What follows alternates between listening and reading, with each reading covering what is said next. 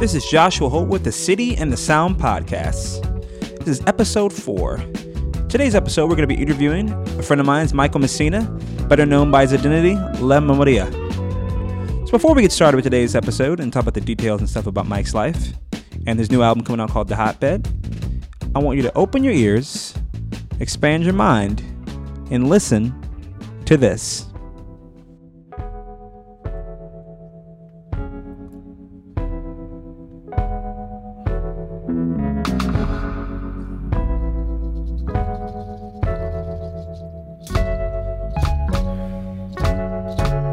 God and I can make it happen.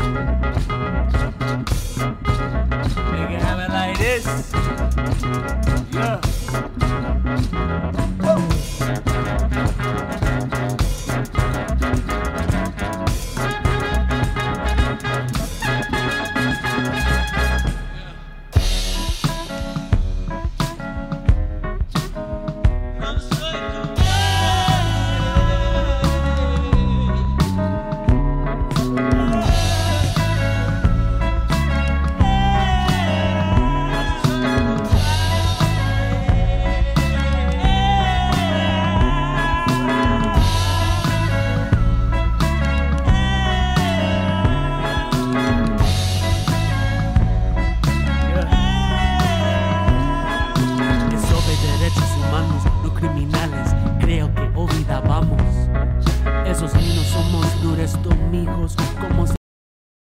This is Michael Messina, also known as Memoria.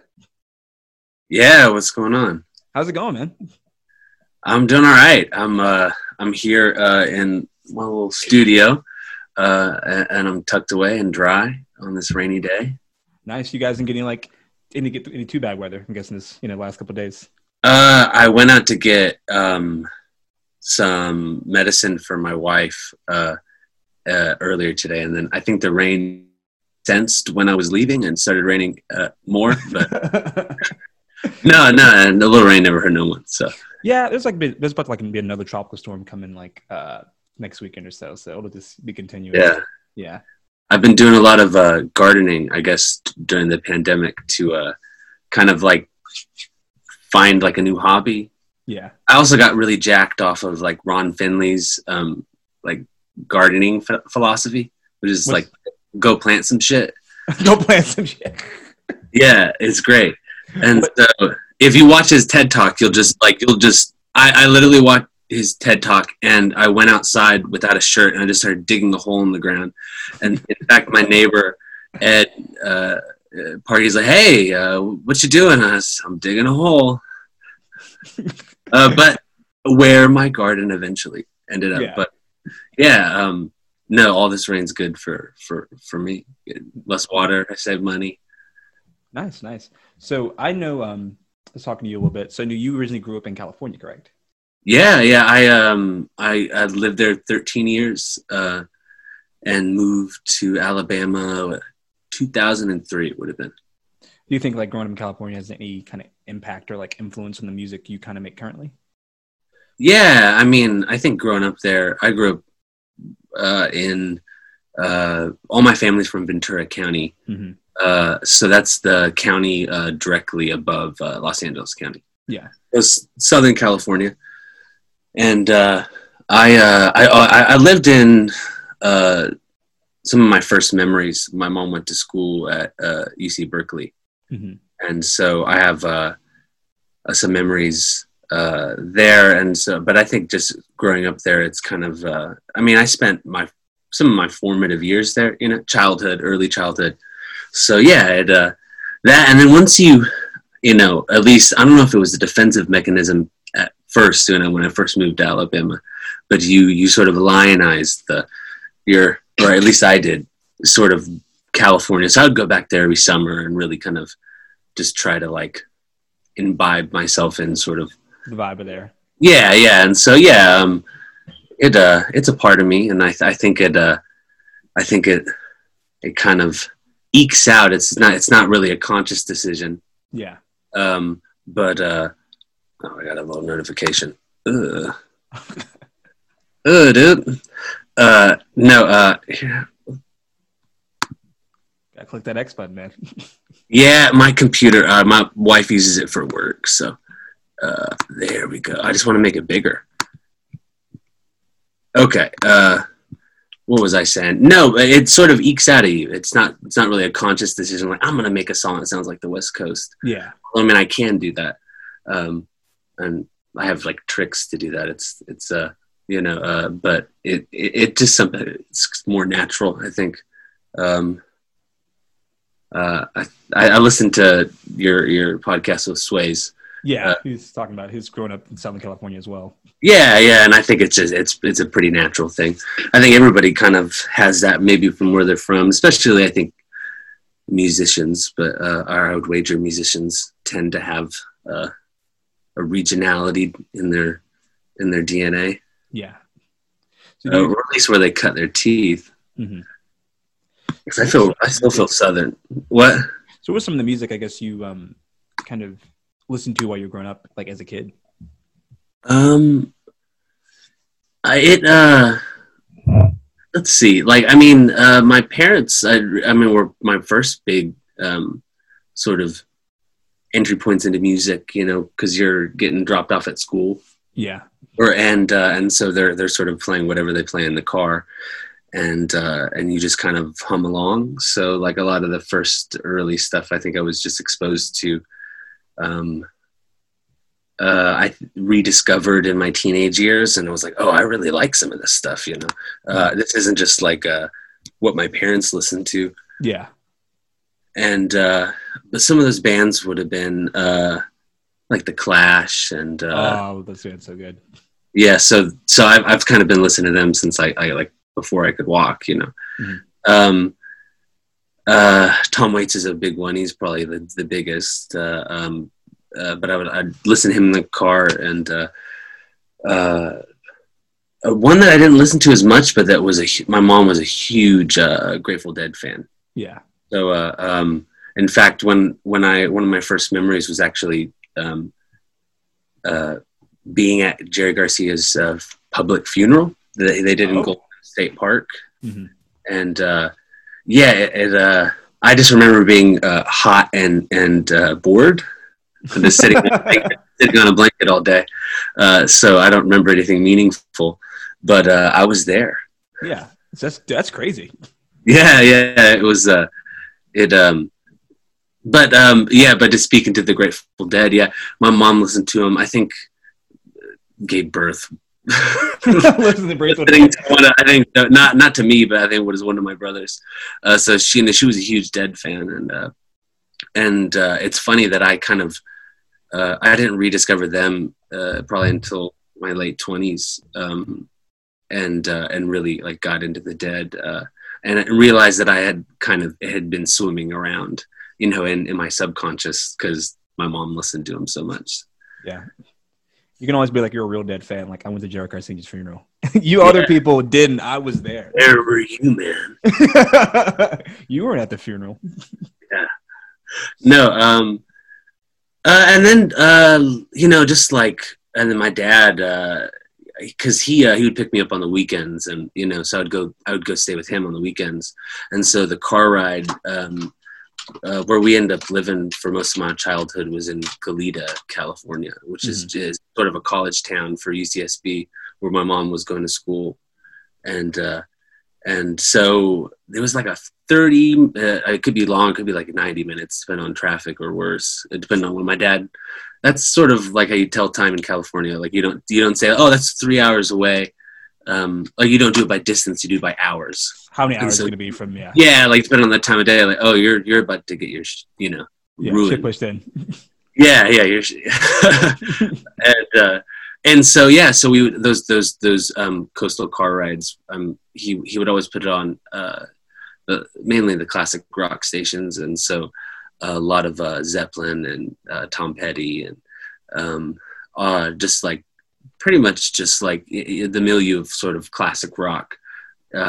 But my dad was a big Zeppelin fan. He said he knew every word. He was a big stoner, and I'd be like, so hey, Dad, because I started listening to Zeppelin more and getting into deep cuts, and I was like, Dad, Tangerine? And he goes, oh. and he just like, he kind of dusts off his brain and he starts rattling the lyrics to Tangerine. I was like, dang, he really was Yeah.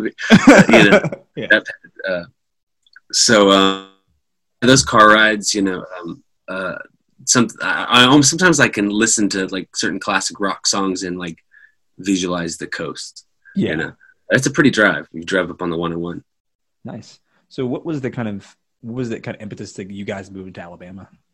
My mom got a job. She, I guess, like was going to school, like essentially like most of my life. She, I was probably like 2 or 3 and, sort of essentially left, I guess the Avenue, which is the sort of Mexican part of town in Ventura County. But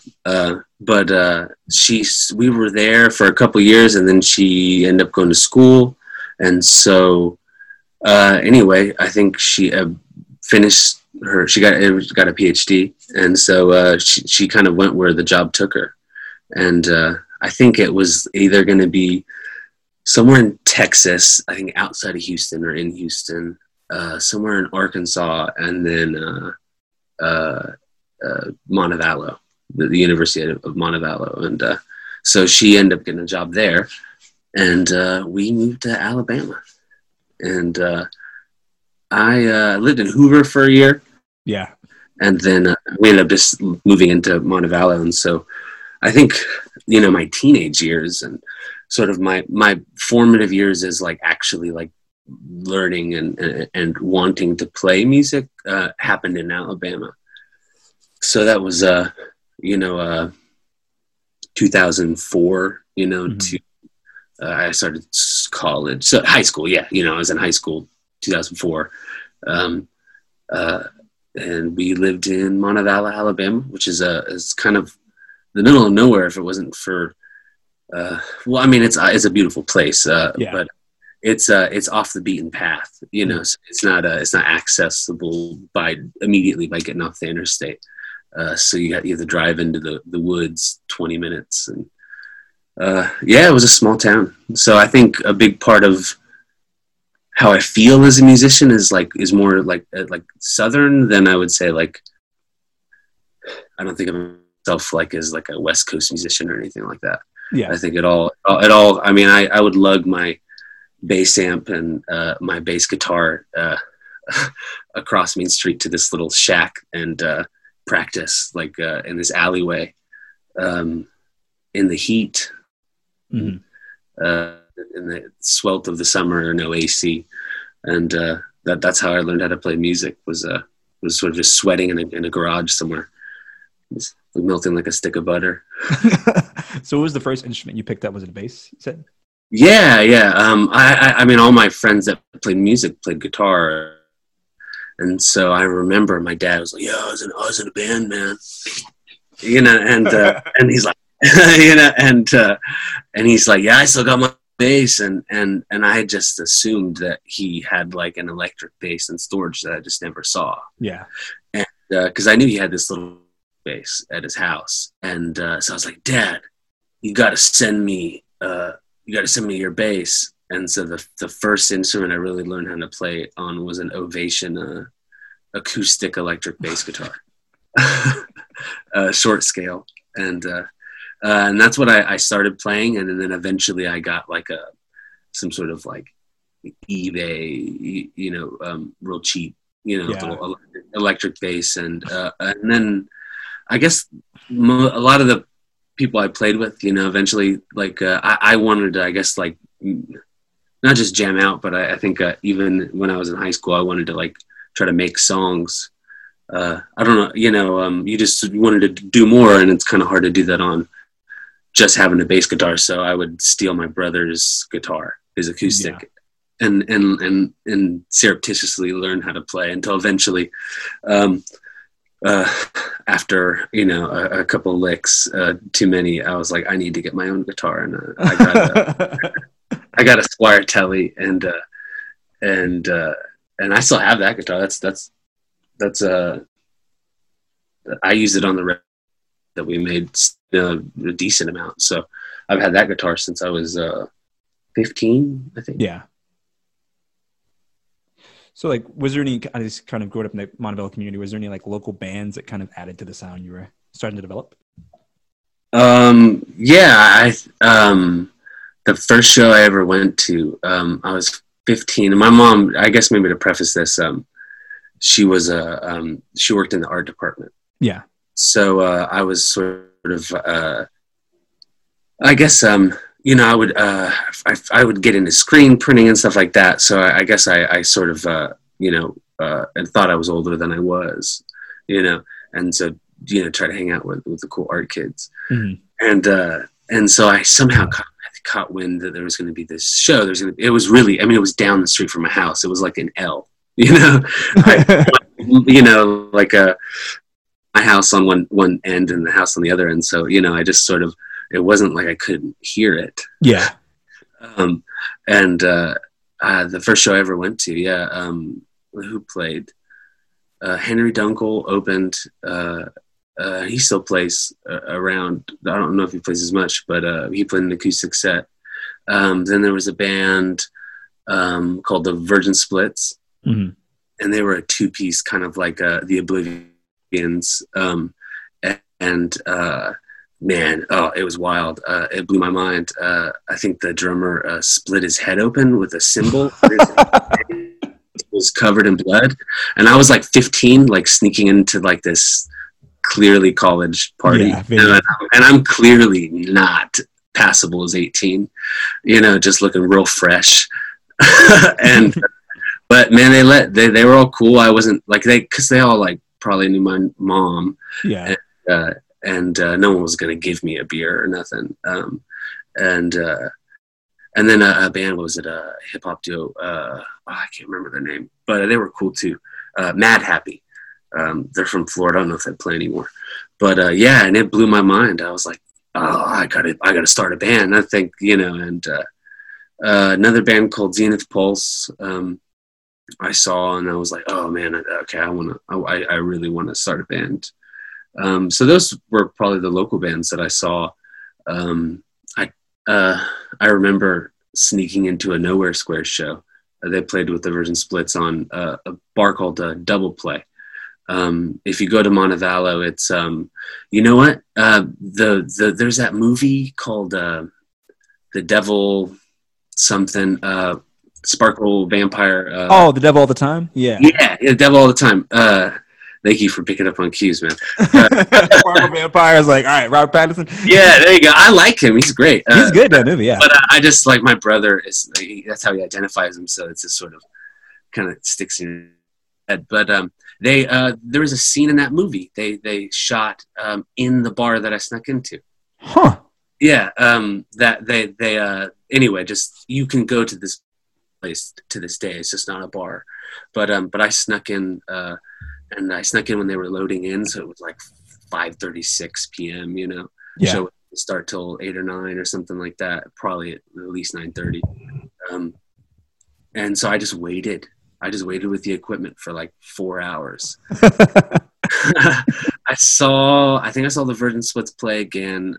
I maybe not, honestly. I think the Nowhere Square. No, I definitely saw like half a song of the Nowhere Squares, and then. It's a small town, so mind you. So the bouncer like knew me and knew I was. Yeah. And so he just looked at me, just pointed. You got a front go. Yeah. So I saw half of the Nowhere Squares one night. But they're a Birmingham band. They don't really play anymore as much. Well, who's playing right now? So I saw some of the Birmingham bands that would come down to Montevallo. I never had a car in high school. My buddies did, and I did go to like one Cave Nine show, but it was kind of a big deal to drive to Birmingham, when I was in high school, at least for my friends. Yeah. So I didn't really go to shows other than the ones that were around in a small town, which was, there were more shows, I think, when I played there than maybe now.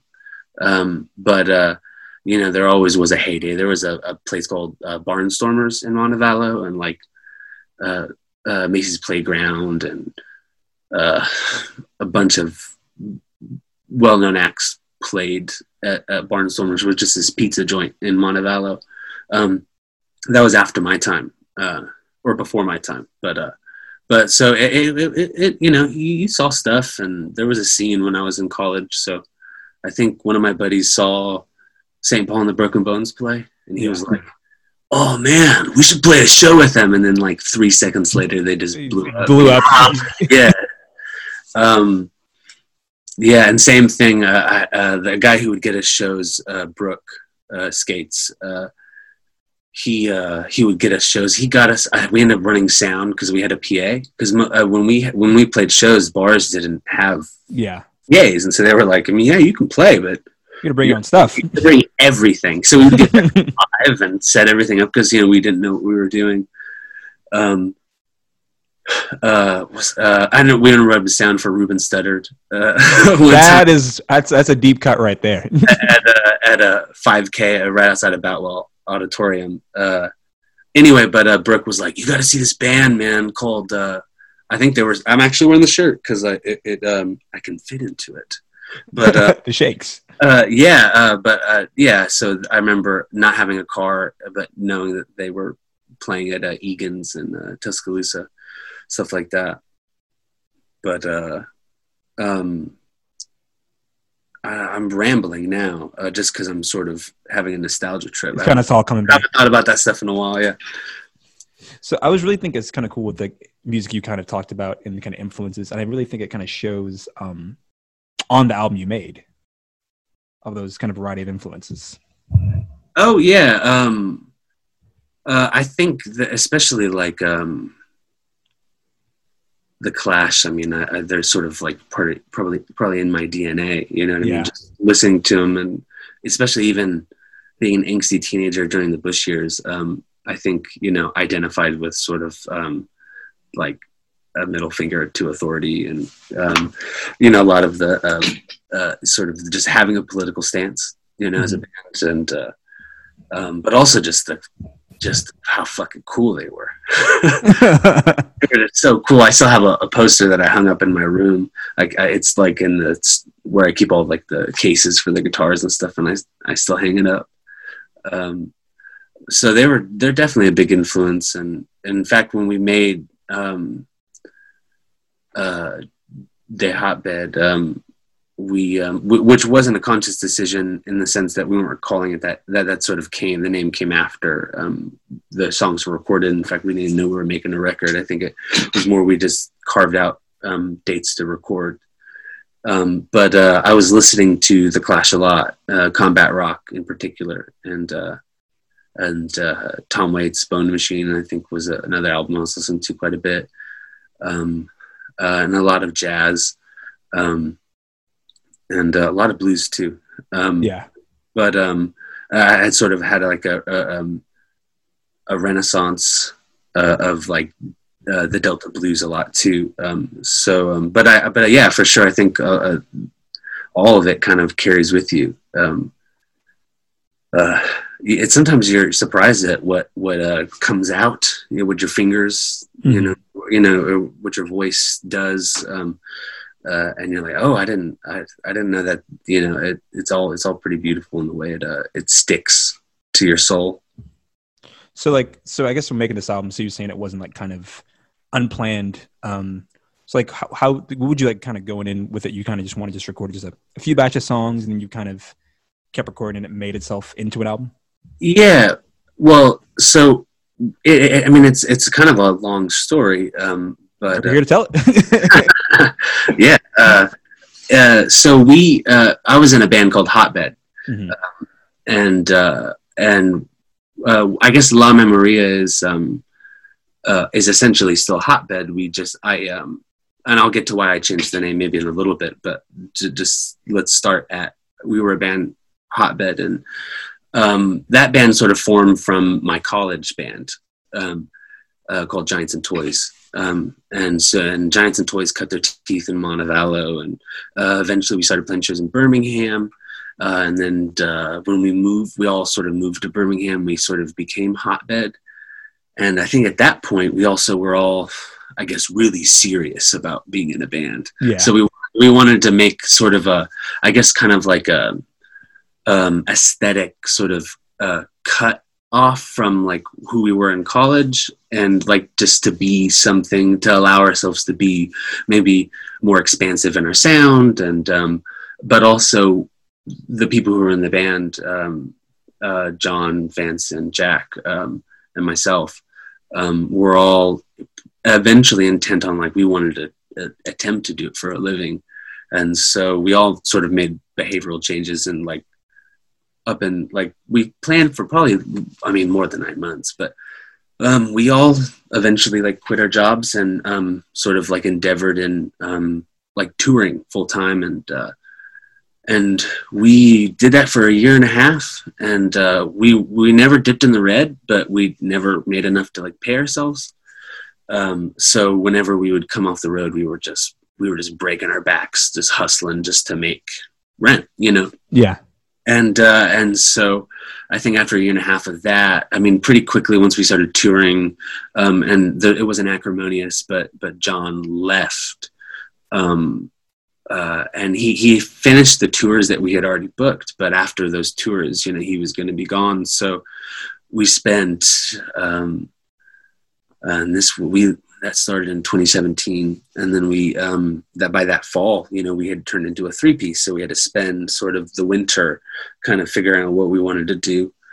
And then I think honestly, in a lot of ways, musically for me, that challenged me because, you know, we had built this band off of like 2 guitars, and then I was left to sort of fill that role. Yeah, absolutely. And luckily John, the way he played, he was, his phrasing and his use of space was a real gift. You know, when because I had to listen to our record Heartbeat Strange, I had to essentially learn his parts. You know what I mean? Like I heard him play. I mean, we got in a room for 4 months and like wrote that record. So like I knew his parts by ear, but I didn't know how to actually do them. And so that was a challenge for me. And luckily he was playing when I wasn't singing mainly. So it was, so we, you know, spent the winter kind of redefining our sound, as a 3-piece, and did another tour in the summer. And I think just after like 1.5 years, we decided that we needed to like kind of, make a change. And so we stopped touring, in that manner. And, so I think we were a bit disillusioned, and, because we had, you know, we did well. It wasn't a failure, but it's hard not for it to feel like a failure.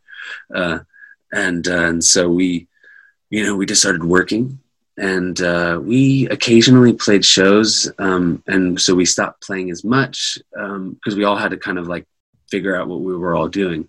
I was working at a library. In fact, I had just got done doing library school, and then I like quit my job and went on the road. And so I got a job back at the library I worked at, and Vance started canning beers. He would go to different breweries and they would can different beers. So he got a job traveling. And so he was traveling a lot for 1 year. And Jack works at, it's like a mom and pop, like essentially like a Kinko's, you know, like a paper kind of place. Jack's gonna hate me for making the lazy connection, but he's like, that's not Kinko's. It's a local business, so it's more better. Yeah, so he kind of took more like a leadership role, like working at his mom's business.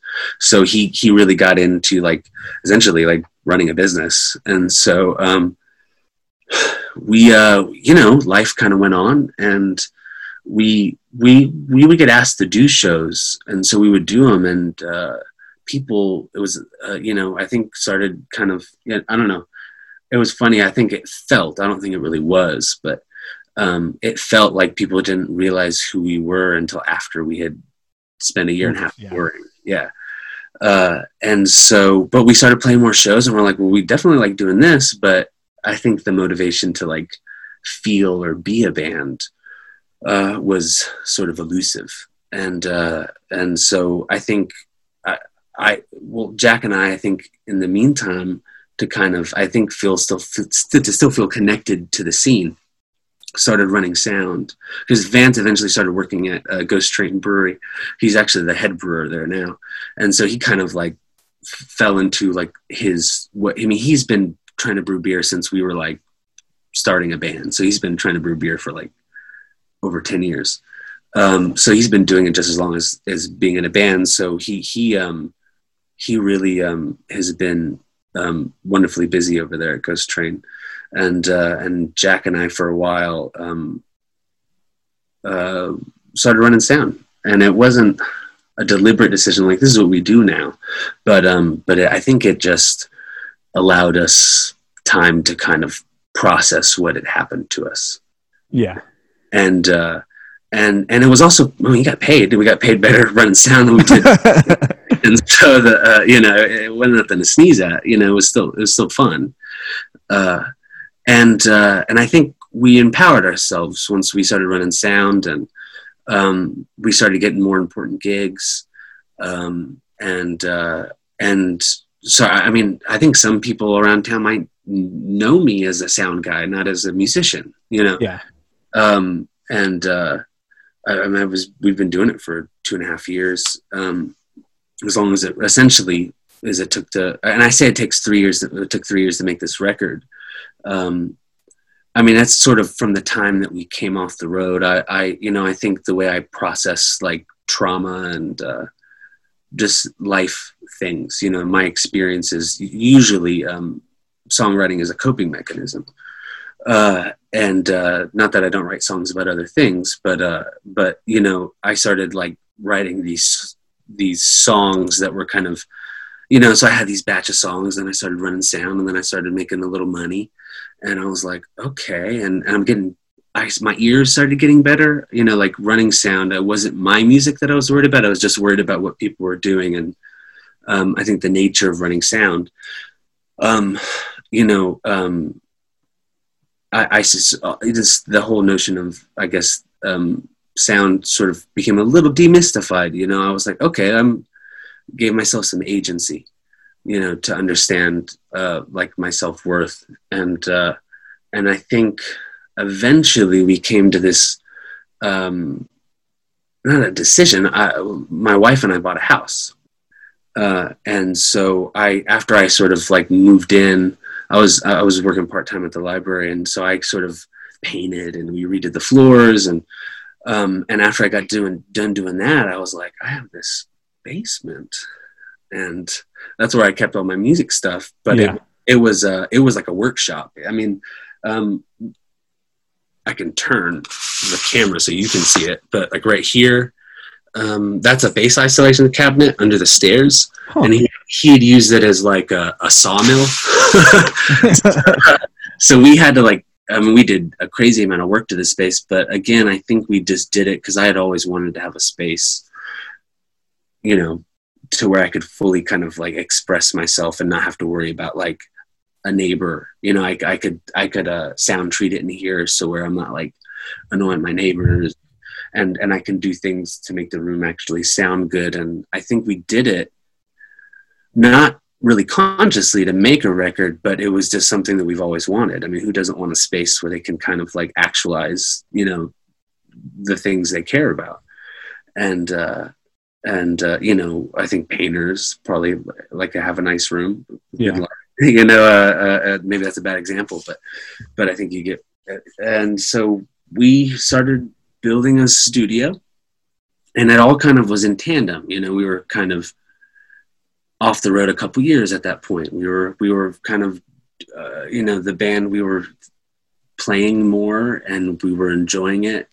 And it got to a point where I think we were maybe as a band tired of playing those songs, and we wanted to, because they were from a band that was a 4-piece and not a 3-piece, and our 3-piece sound was just different. It just, we really found ourselves as a 3-piece in a lot of ways. And so we wanted to have some music. We had new songs, you know, that we were playing live, a couple ones.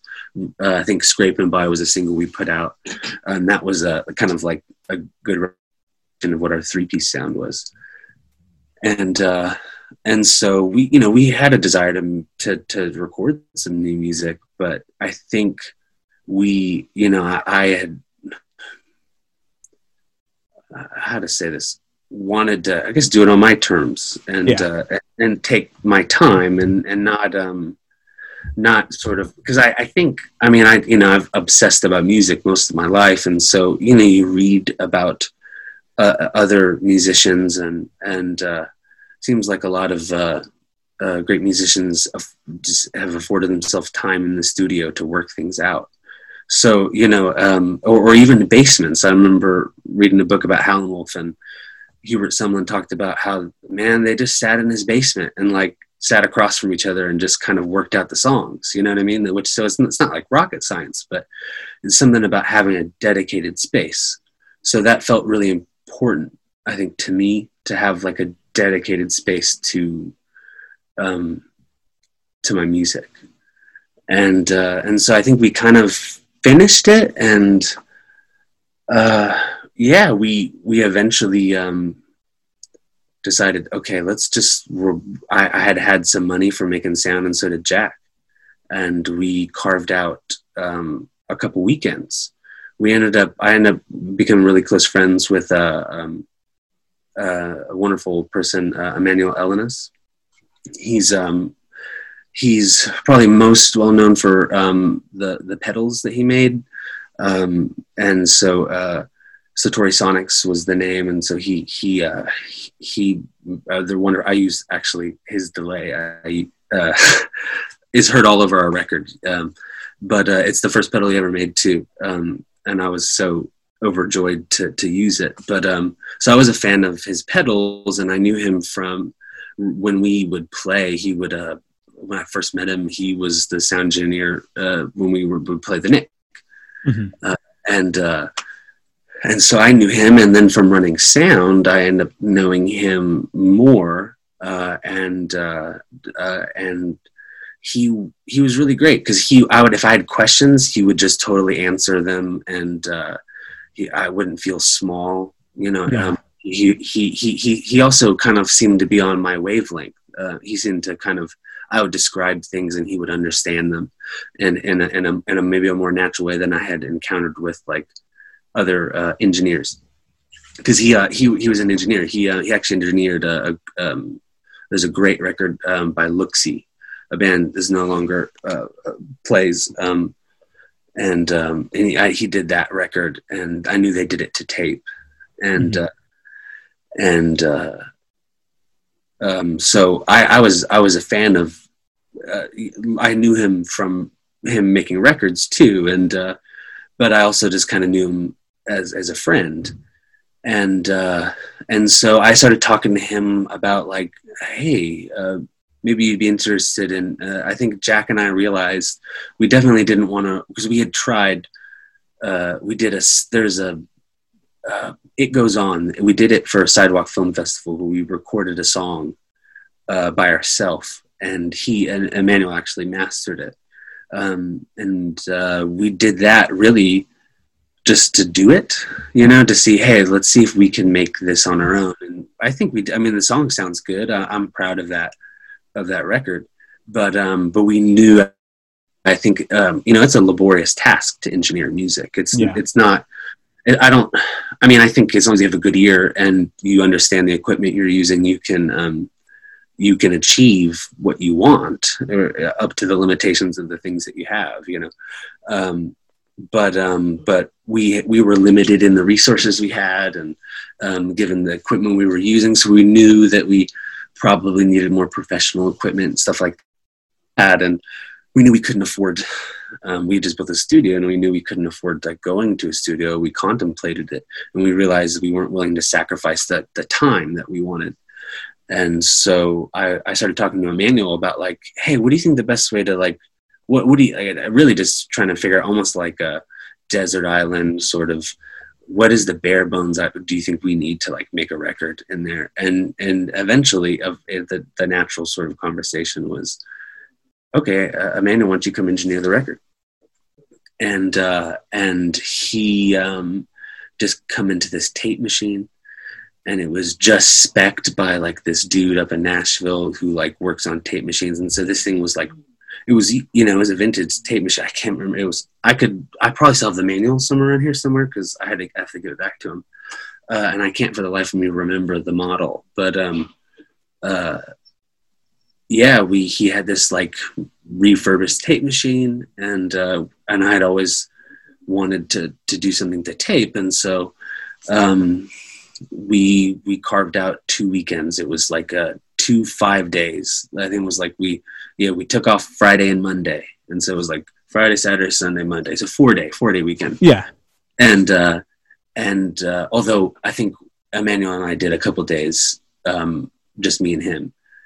Well, no, that was later in the fall. So the way the record was actually made, a long story to this point, but after a couple of years, we ended up kind of befriending Emmanuel, and he also was kind of, he's the fourth member of the band, really. If La Memoria is a 3-piece, sort of based in the songwriting of my songwriting, I think once we started working with Emmanuel, he really, he's like the fourth member of the band. So we spent, that would have been August, the last weekend in July 2019, and then the first weekend of August 2019. Those just carved out those weekends, and we didn't know what we were going to get. I just had like 15, 20 songs, and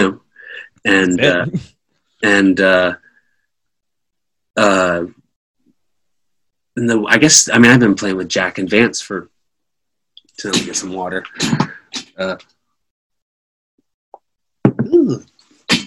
I've been playing with Jack and Vance for 10 years, and so they know every trick that I'm going to do, and they sort of understand sort of like this.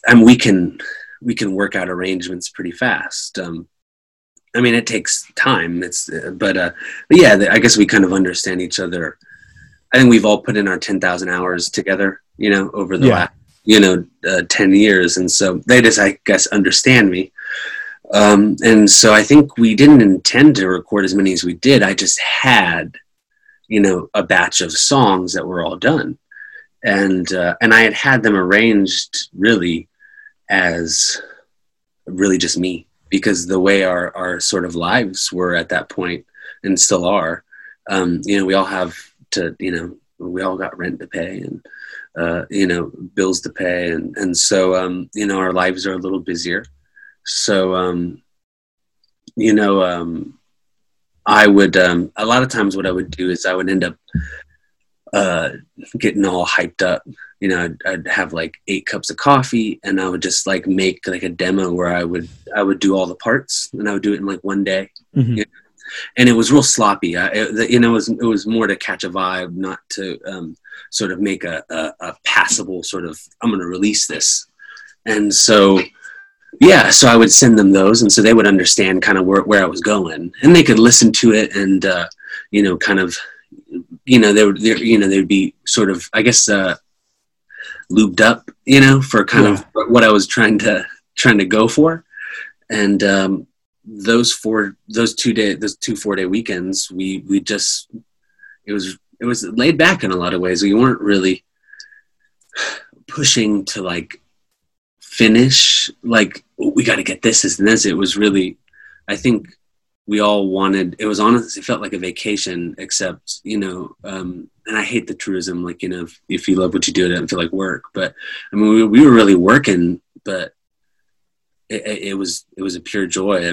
We sort of, I think by the end of those 2-day weekends, we had tracked 12 songs, and we tracked the drums, the guitar, certain songs where the Wurlitzer was there, like Road Unknown, and let's see, All Year. Those were cut to tape. And then, the bass. So essentially like the rhythm section was all sort of cut live.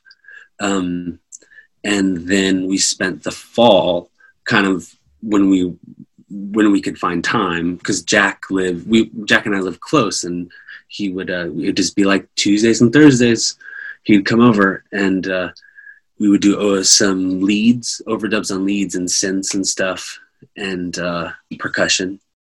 And then we would, again, it was just, we wanted to afford ourselves the time to kind of to explore, Yeah. I mean, I think the stupidest thing we ever did, and we got real deep into finding sounds. We have this concert drum, this concert bass drum that, and it's real big and resonant. And we spent probably a good 30 minutes finding the right thing to rattle on it to make it sound like a rain. And so we ended up being popcorn kernels. Oh, that's a good one. We spent all night, finding popcorn kernels. I think you can hear it in the first like little 3 seconds of Ease In on the record. So we got in the weeds a bit, but I think that fall was really because we were real busy. So some nights it was like homework, and then some nights it was like, let's just fuck around and see what we can get. So it was a healthy mix of like, no, we're trying to go for this, and then we did a lot of not a lot, but I sort of I think the beauty about what we ended up doing is recording to tape. You're forced to make decisions. You know what I mean? Argue. I'm not going to argue about like the aesthetic quality of like what it's like to recorded tape as opposed to digital or anything. But the cool thing about tape is that you're limited. Whereas if you're working digitally, you can have an infinite number of inputs. Where we were recording on a 16-track tape machine, so we had 16 inputs. So we had to make choices as to like what was going to be heard. And so I kind of carried that philosophy into the overdubs, even though we were recording digitally, and we could put an infinite number. And some songs have a lot of layers. It really was sort of like, we wanted to keep it as if like mentally we were recording the tape. And so we spent the fall recording that, and then I overdubbed all the vocals except for maybe one song that was cut. That La Memoria, the song itself is a live take, so that's completely live. There's no overdubs or anything. But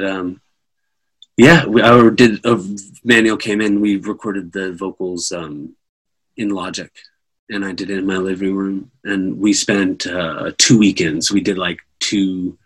Because I think I was like, when we were recording, I was like drinking coffee and not being maybe the most healthy in terms of like what my vocal quality. Yeah, and then in the fall, I like ran, and leading up to the thing, I tried like to cut certain things out of my diet. I don't know how much it affected it. For me, but I did like try to work at like, I'm going to cut vocals this weekend, Yeah. And so, so I ended up like doing that, and we did them quick. And then it's all sort of weird because it feels like a dream. It really wasn't that long ago, but this pandemic makes everything feel like a daze. And then we mixed the record, we did a whole pass. We did the mix. The record. It was at Emmanuel's work, and he works at a school. He essentially is like Jack Black. Yeah, in School of Rock. Yeah, he's a contemporary ensemble music. Or I don't know the director, but he's the contemporary ensemble musical instructor. And so we ended up mixing the record in his office, just because it was the best thing for everybody. And it was good. I liked the first mix, but I think we all were like, we could do better. And so then we ended up mixing the record in my basement. So we came back into the basement and just kind of made the vibe a little different, since we weren't like tracking anything. And so we mixed the record in January of 2020, and then got it. Kind of mixed it in January, mastered the album, and not long after that, because I think by the time we had mixed it the second time, we were like, hey, we got to get this thing mastered. We want to. I mean, at that point, I guess the world was thinking about Corona, but the United States wasn't. And so, so gonna get out. Yeah, and so anyway, Jason mastered it, and I think then the shit hit the fan for all of us. So I think we kind of sort of sat on it because we had, we sort of just had to pivot, and I think a lot of that we really wanted to release it this year, whether we could play shows or not, because I think a lot of the songs that I wrote were very poignant and of the time. Even though I recorded them before 2020, I think, a lot of these subject matters are still, salient, no matter the year. So we were like, we want to release it this year. So we'll have CDs made too, but yeah, it'll be released digitally on the 23rd. I think what I really like about this album a lot is I think sometimes with kind of home studio albums, sometimes it can have a risk of sounding like really intimate, kind of like because it's in kind of a certain space. But I think with this album, it really sounds big and like I was listening to it, you sent it to me, it really sounds like a journey of like it's just like a trek of some sort, Yeah, I'm a punk. I'm a punk ass, and I think in my teenage years, I think I scoffed at the idea of like a concept album. Yeah. And I think what ended up happening, because of the nature in which how we recorded it, those weekends where we cut it to tape was very immediate. It was more doing and less thinking. It was sort of using your instincts, and it really felt raw and visceral and live. And like a lot of my favorite records live, Mm-hmm. And so we kept imperfections and all, mainly on those live takes, like that take feels good. Oh, you hit the mic on like that take right there. Don't worry about it, man. Keep it. Yeah. Yeah. Really, we can edit it out if we really want to, but usually we don't. And then all those overdubs was the sort of like, we're in the studio, we're taking our time, working on it really hard. And that was more our sort of laborious, sort of exploratory phase. So we kind of gave ourselves, I think, the pressure and the luxury of time, and because we did want to make a record that sounded like we wanted it to. We wanted to make a record that could swing with the big boys and girls, and we knew that we could achieve a professional sound. We just knew that it was going to take time, and so that's why it probably took longer than, I don't know really what it takes to make professional records, because I've never made, we don't have label support or anything like that. It's all DIY. But, that's the lovely thing about Emmanuel, is he's made professional records and he's mixed professional records, and he's been in, the industry broadly. He made drums for 12 years. You know what I mean? Like he toured with Taj Mahal for a summer. As a percussion player. Dude knows how to play, make, record. The mics I use to record my vocals, he made those mics. That's dope. Yeah, so he literally made those mics. They're just like clones of like really nice mics, some sort of Neumann, I'm sure. But I'm less hip to the lingo of like engineering. So like, we kind of like, I think part of we all kind of had a chip on our shoulder a little bit, to be honest. We were like, you know what, let's fucking make this record in our basement and just stunt on everybody. Body and see how good it sounds. Yeah, like we just wanted to like, and just for ourselves, it was a personal goal. It wasn't vindictive. It was just like, no, we want to take our time. That's why we mixed it twice. Because we could have just, like, the other mixes were passable. We were like, we could do better. So we did. We tried it again. And there's still things I would like to change, but that's the nature of, I think you just got to let things go. So, I think it was a mixture of like trying to be in the moment, also like really trying to capture and articulate a sound, I guess the one thing I guess you were talking about earlier was that I guess the versus home recording versus studio recording was that studio recording because you're limited to the time you're there, and depending on how many hours you get, you kind of have to just really settle for the recording. Whereas home recording, you have all the time in the world. You can experiment, as you said, you get to get in the weeds of the sounds and really make a sound that you were just looking for. Yeah, and a big part of it was Emmanuel had a studio essentially in his basement or his garage. So he brought his equipment, when we tracked, and then he left over the fall. He left his good preamps and his other outboard gear, and so we had his equipment essentially on lease. And so we were able to sit with like this professional gear, like more than we needed. But and so we had options, and that allowed us to kind of to really buff out sounds that we wanted. And I lost my train of thought, but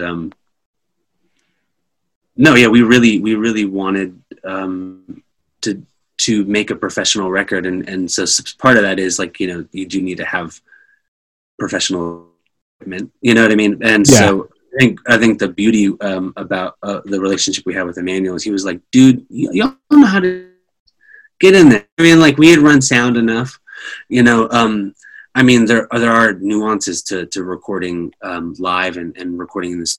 If you can do one, you can do the other.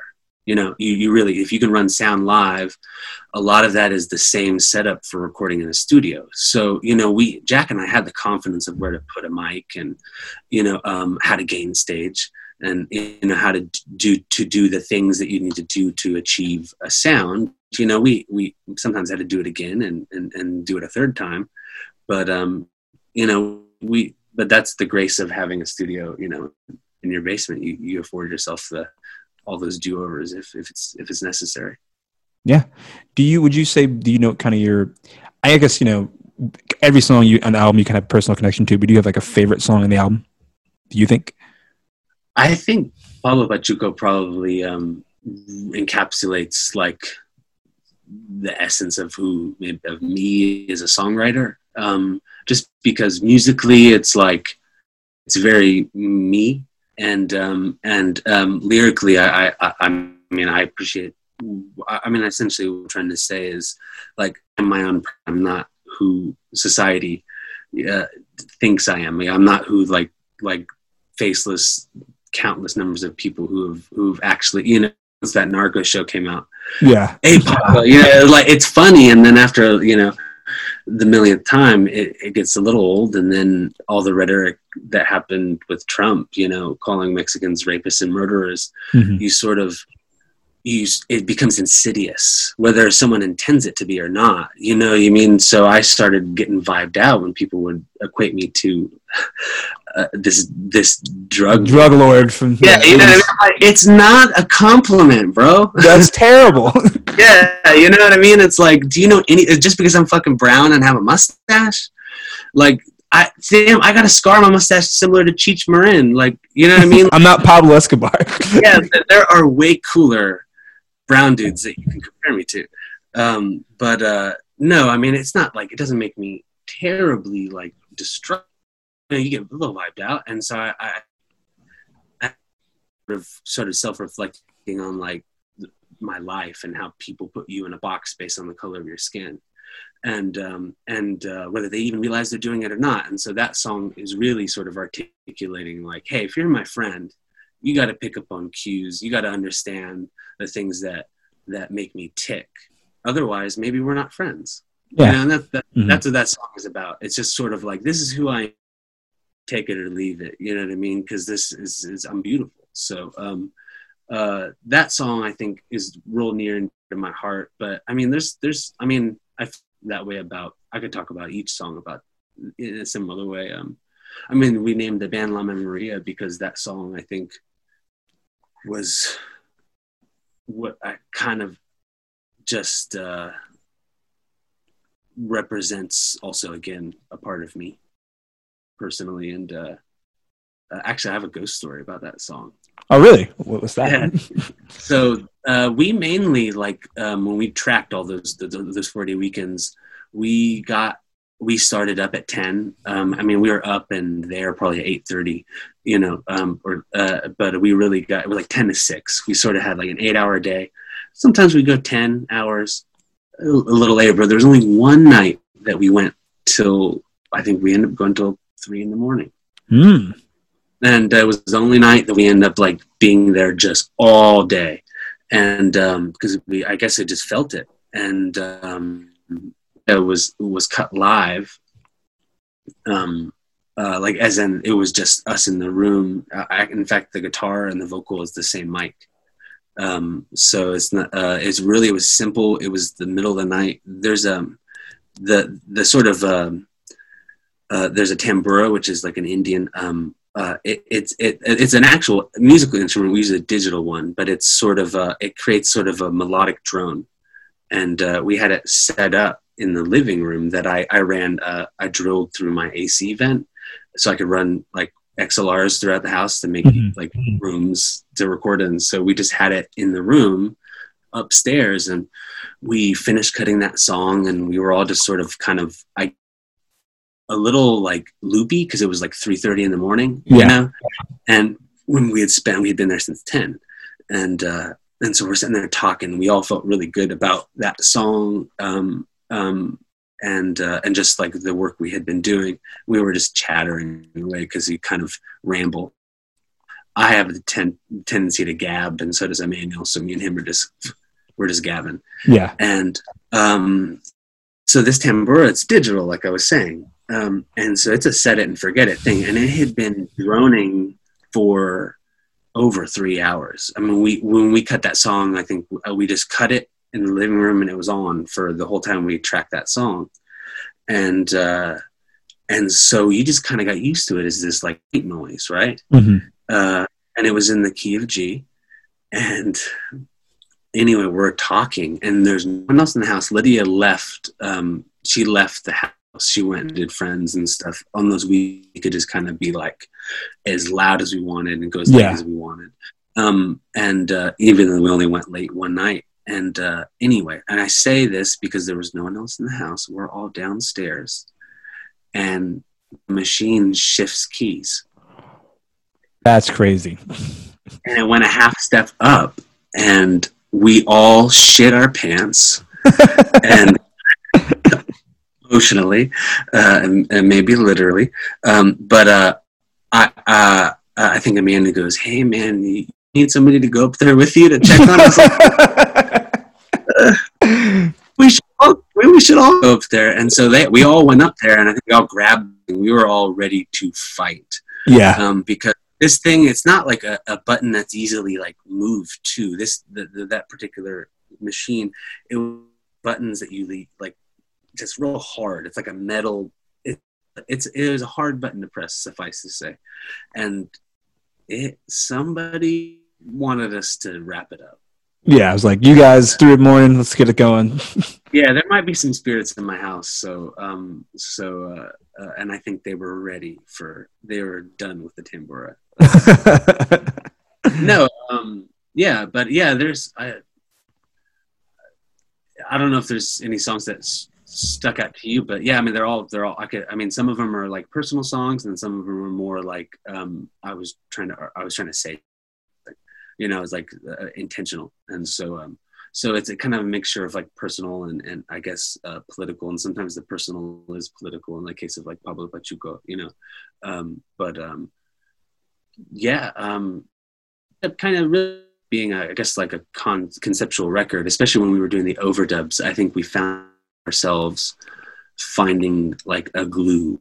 Like we had like the raw tracks, which sound very much like the record. In fact, some of them don't have very many overdubs at all, but some of them, like Road Unknown, became like this world, and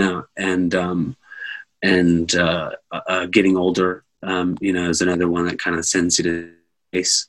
And I definitely think especially when we mixed it, when we mix it, because when we mix it, like Emmanuel was mixing, he did sort of like, I mean, he really got us there. But I mean, Jack and I also like would tweak things, and a lot of the effects that you can hear, like the delays and the reverbs, like I set, you know what I mean, and all those things. So a lot of those decisions were left to us, and I think we really got our hands kind of in the paint. You know, we were moving the canvas a certain way, and I think, I don't know if it was intentional, but I think I made a concept record.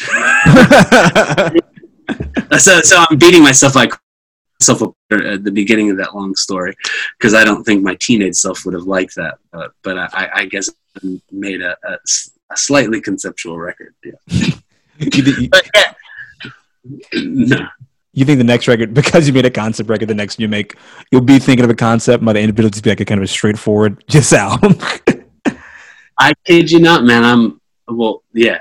It's funny. I'm also like, because I've been sitting in my basement alone, you know, and like I can definitely demo, and I can go like full Tame Impala and like, you know, just stack, you know, and I have a couple songs that I've been doing that where it's like a full band, but it's like I'm playing everything.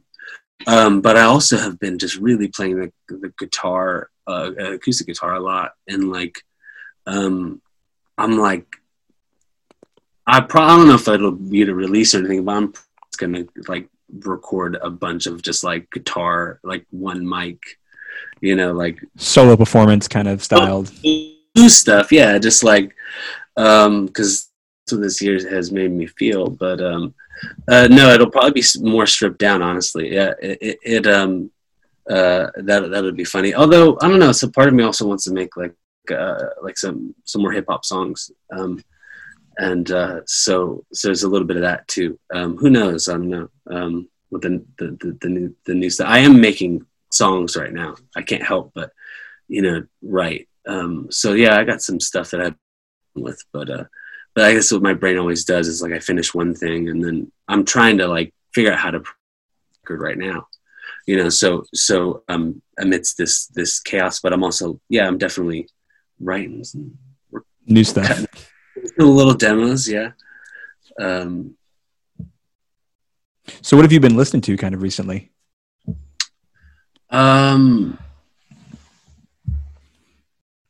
Let's see. A lot of there's a band called Azteca. I think I know what you're talking about. Yeah. So Sheila Escovedo, or Sheila E. Prince, and anyway, the big reason why I know her is I started teaching myself drums with her master class. Do the glamorous life. Yeah. I'll give you the password if you want it. Don't tell me. They'll come and get me, dude. But you know, her dad was he played with Santana, and he had this band called Azteca, and they toured and opened up for like Stevie Wonder, and like I mean they those first did 2 records, and that first record I know really well. I've just been like, I did flower deliveries over the summer, and I would just be like dun, dun, dun, dun, dun. A lot of percussion. So I've been getting into a lot of like Latin percussion, but then a lot of jazz. I've been trying to work through the Sun Ra discography because I live in Birmingham native. like, you know, yeah, I'm like, and it's beautiful stuff. But a lot of blues, I think.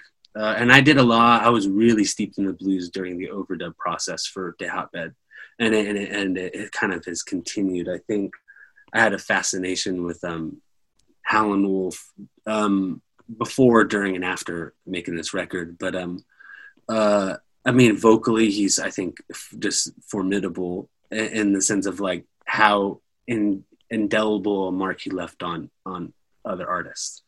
You know what I mean? I think. You know, and then I started like, and Hubert Sumlin's guitar playing, and I was fascinated with, and then I was like, well, who taught Howlin' Wolf? And then, you know, I learned Charlie Patton, you know, taught how to play. And so I kind of got obsessed with like sort of Charlie Patton for a bit. And I think it resonated with me that he was also like Native American.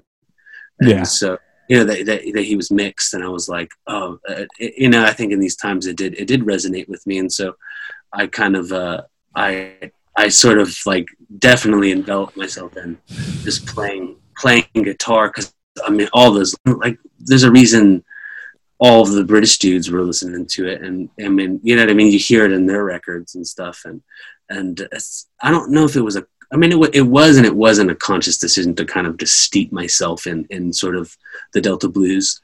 But I mean, I like Jessie Mae Hemphill, all that Benetonia stuff. All that, it's like it sounds like a trance. Like it's like kind of gets you in this sort of like head spinning, and you get like those one chord vamped kind of blues songs. And so a lot of the rhythms in that, but I think I secretly want to also start a jazz band, but do a jazz trio. yeah, probably with AP. But hey, AP, what's up? Just get him on bass, and then I'll just go. That'd be great. No. Sorry, where were we going? I mean, my influences run the gambit. I think, like bands that like like in college, those influences kind of always hang with you. So like I was a huge Killers fan. Kings of Leon I saw them I've seen them like 8 or 9 times. I think I saw them like every year live for like 8 or 9 years, or something like that. You know what I mean? That's crazy. Like, and so, so there's some bands that I don't listen to as much now, but like are still with me, Yeah. I can't ever seem to shake Tom Petty out of my bones, but I think, no, yeah, I've been real fast. I'm trying to think. Pharoah Sanders, he was. I've been listening to. I had listened to him a lot while we were making the record. Who else have I been? I mean, Miles Davis. I've started to listen to more to his catalog and.